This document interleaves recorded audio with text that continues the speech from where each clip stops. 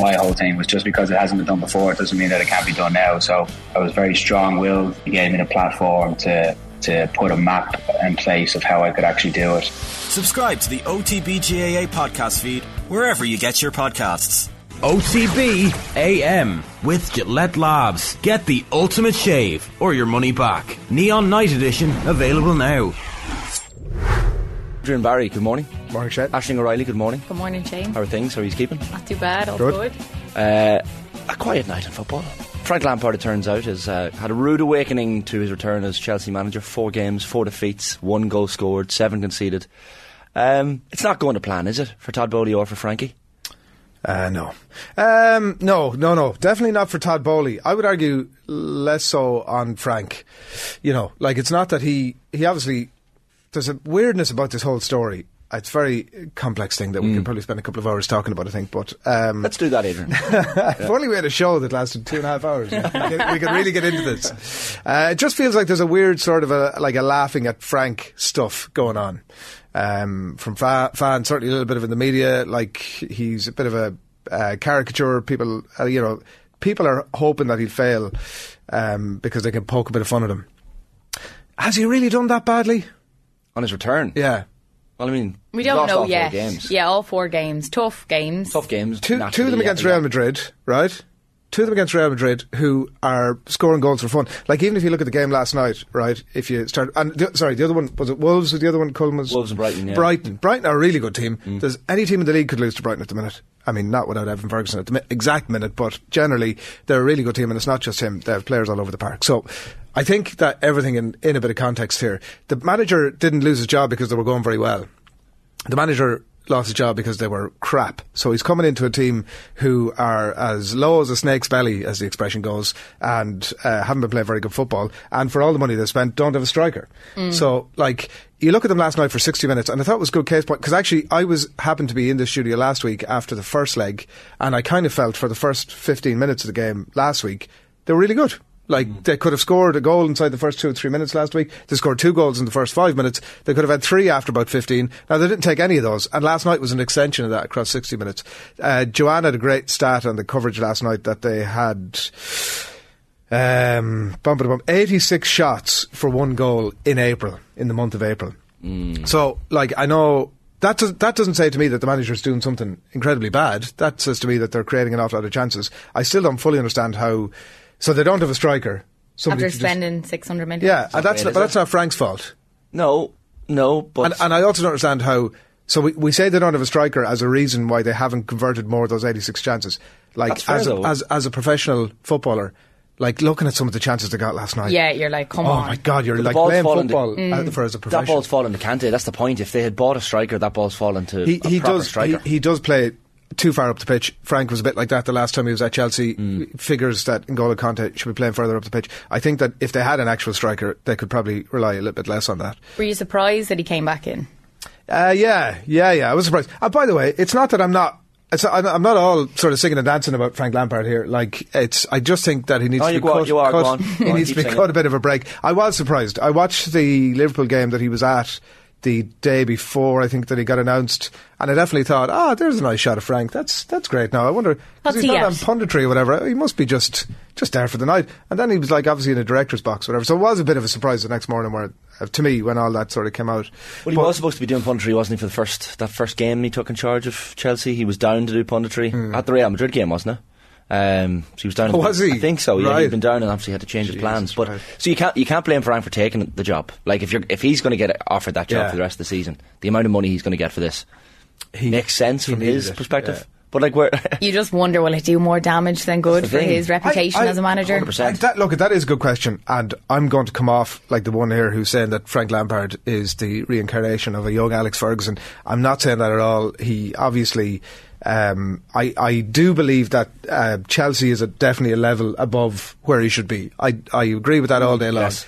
But neither do I think that he's the clown that he's being painted, and he doesn't know what he's doing, and he's fumbling around. But who's painting him as a clown? You just pick up a lot of the papers today, and there is a bit of a sneering about, like, frankly not good enough. There's all this sort of stuff going on. There does feel to be a bit of a sneering about him. And as I said, it's not that I don't think he has shortcomings. Like, you look at the game last night, they're They should absolutely, unquestionably have been ahead on 60 minutes last night. There's no doubt about it. They had created a whole load of chances. The difficulty against a team like Madrid is once you concede, you have to go after the game. And I actually was impressed in some ways that they only lost 2-0 in the end because they were obviously committing more players forward. They made the substitutions. I'd be critical of them for the length of time it took them to make the substitutions. It was basically 10 minutes after Madrid scored.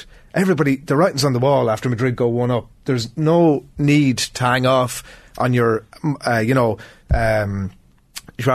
Felix, Mudryk and Sterling come on. What was that about? What was his decision making there? Frank does, obviously, Chelsea not having a striker is not Frank's fault, as you say. But Frank picked the team last night. Yes. It felt like the wrong. Obviously, hindsight's 20/20, but it felt like the wrong approach. What if Kante had scored that goal? You're 2-0 down. You're 2-0 down already. But what if Kante had scored that goal and it got to 2-1? We'd be having a very different conversation, I think. Would Sterling or Felix, or Felix as he likes to be pronounced, would is his actual name? Of course, as he likes to be pronounced. His name. Joao Felix. But if that ball had fallen to Felix or Sterling, there's a higher percentage chance that ball's end in the back of the net. So possibly. Is that not on Lampard then to be putting proper players in number 10 position that can score? I wouldn't be. Look, you certainly argue that as we sit here in the cold light of day tomorrow.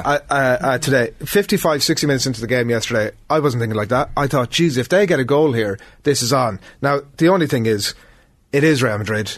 They've scored over their last 6 games in April so far and have scored 17 goals, right? So the idea that you're not going to concede against Madrid in a game like that, in a team like Chelsea at the minute, is highly unlikely anyway.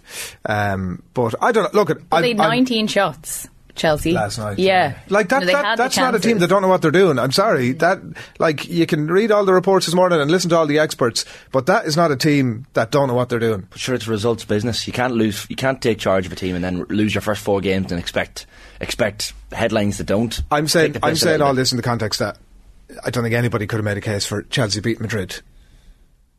No, I don't.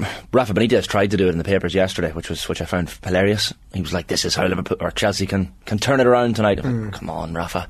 I know you're desperate for a job, but this is not the way to approach it. When you're looking at the odds for next Chelsea manager, this is who will be in charge of the first game of next season.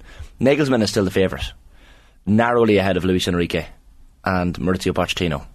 So they're still the big names. But any of those managers that wouldn't. Okay, 4-0 over 2 legs. Losing 2-0 to Madrid in a game of football is not a bad result. It's not a bad result. There's not an awful lot of teams in the Premier League that would come away with only a 2-0 defeat.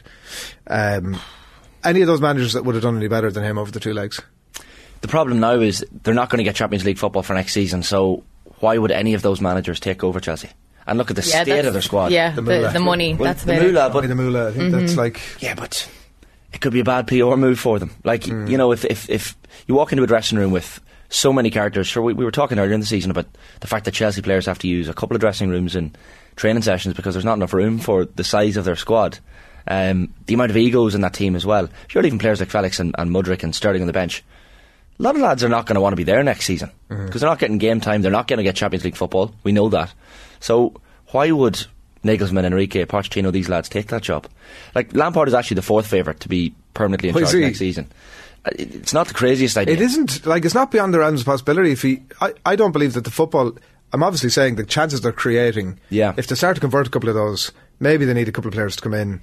Yeah, they need a striker, but even when you're naming out all those players, like, they've such a serious squad when you think about it, that they're actually, like, where they're sitting at the minute is actually surprising.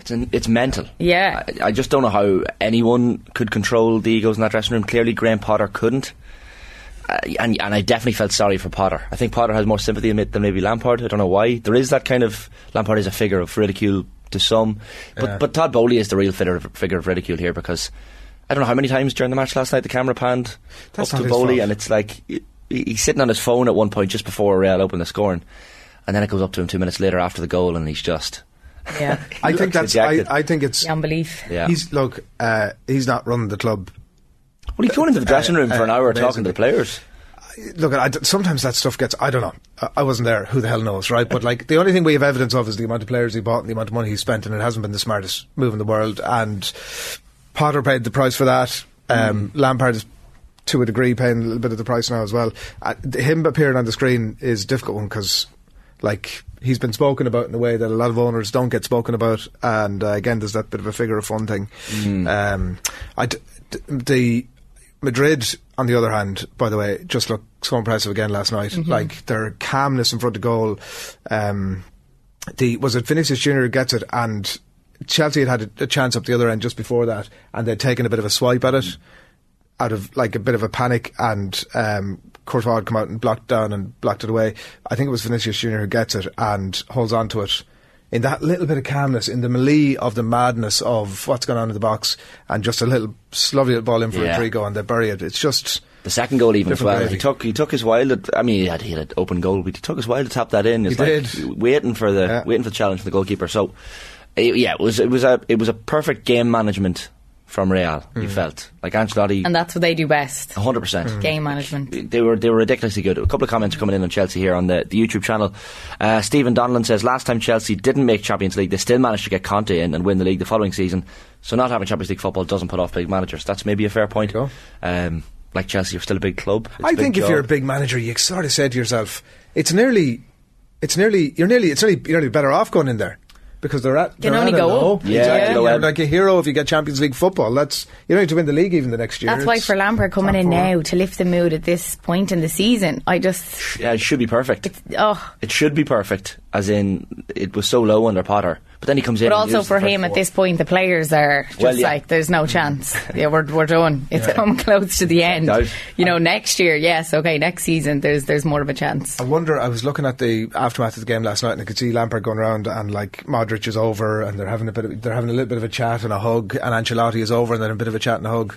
Like, I feel a bit like there's a bit of the Roy Keanes about him. Like, none of those personalities are talking to Lampard as the manager. Yeah. There's a game recognises game, which has nothing to do with his abilities as a manager. It's like, let's just acknowledge each other here, Modric. There's a bit of a Roy Keane there. Like, yeah, like what did Lampard shout across to Jurgen Klopp that time? Was it during COVID? I remember that. Quite clearly, you could hear him shouting things to Jurgen Klopp about giving it all that. Him not being a player.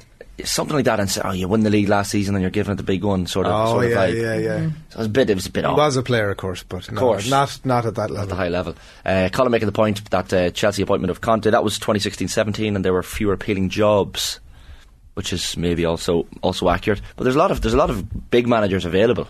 Oh yeah, like it's probably a time to go for these lads, but. I don't know. Is it Paul Winstanley and Lawrence Stewart are the co-sporting directors of Chelsea? They're the ones who decided to get rid of Graham Potter. Their names kind of go under the radar a little bit. In what sense? They made the decision to get rid of Potter now. Oh, yeah. Like there is the argument out there that maybe they should have held on to Graham Potter. Like you just can't keep firing and hiring managers. It doesn't work like that. Well, that's clearly the likes of Todd Bowley has no problem doing it. But we were told that was the one thing we were told about Todd Bowley when he takes over. He loves a long-term project. There'll be no Graham Potter, you'll be fine. Don't worry about it. That was the whole thing with Graham Potter. That's what you're here to do, develop the team. You'll be absolutely fine. A few of the comments. Noel Cal, you can blame him. Yes, you can blame him. His arrogance to believe he's good enough, maybe admit he's not good enough. I assume you're talking about Lampard there. Michael says maybe Chelsea are paying the price for the changing of the owners. He's not going to come out and say, what do you expect him to do? What do you expect him to say? Like, he's not going to come out and go, listen, I'm not up to this. 100%. And even last night, I'm just reading his quotes from after the match last night. He says, I won't let anyone off the hook in terms of seeing this season out. It has to be the opposite. He's talking about how many crosses they had, how many chances they had, how many shots they had. Yeah, didn't he say they were about the better team? He was saying they were the better team for 60 minutes. You can make that case. You could make that case. Well, last night was the most crazy thought. It was the most promising performance of the four so far under Lampard. So you have to give him the next. It's Brentford, I think, next for them. I mean, it's not going to. That's not an easy Premier League game to try and bounce back and get a 3 points in. No easy games that level, Shane. No easy games. It's a game of two halves as well, actually. 45 minutes. Any other cliches you want to throw in there? Got to stick the ball in the onion sack. You do, et cetera. The onion sack. I like that one. I usually go with onion bag, but we'll stick that one in as well. OTB AM with Gillette Labs. Get the ultimate shave or your money back. Neon Night Edition available now.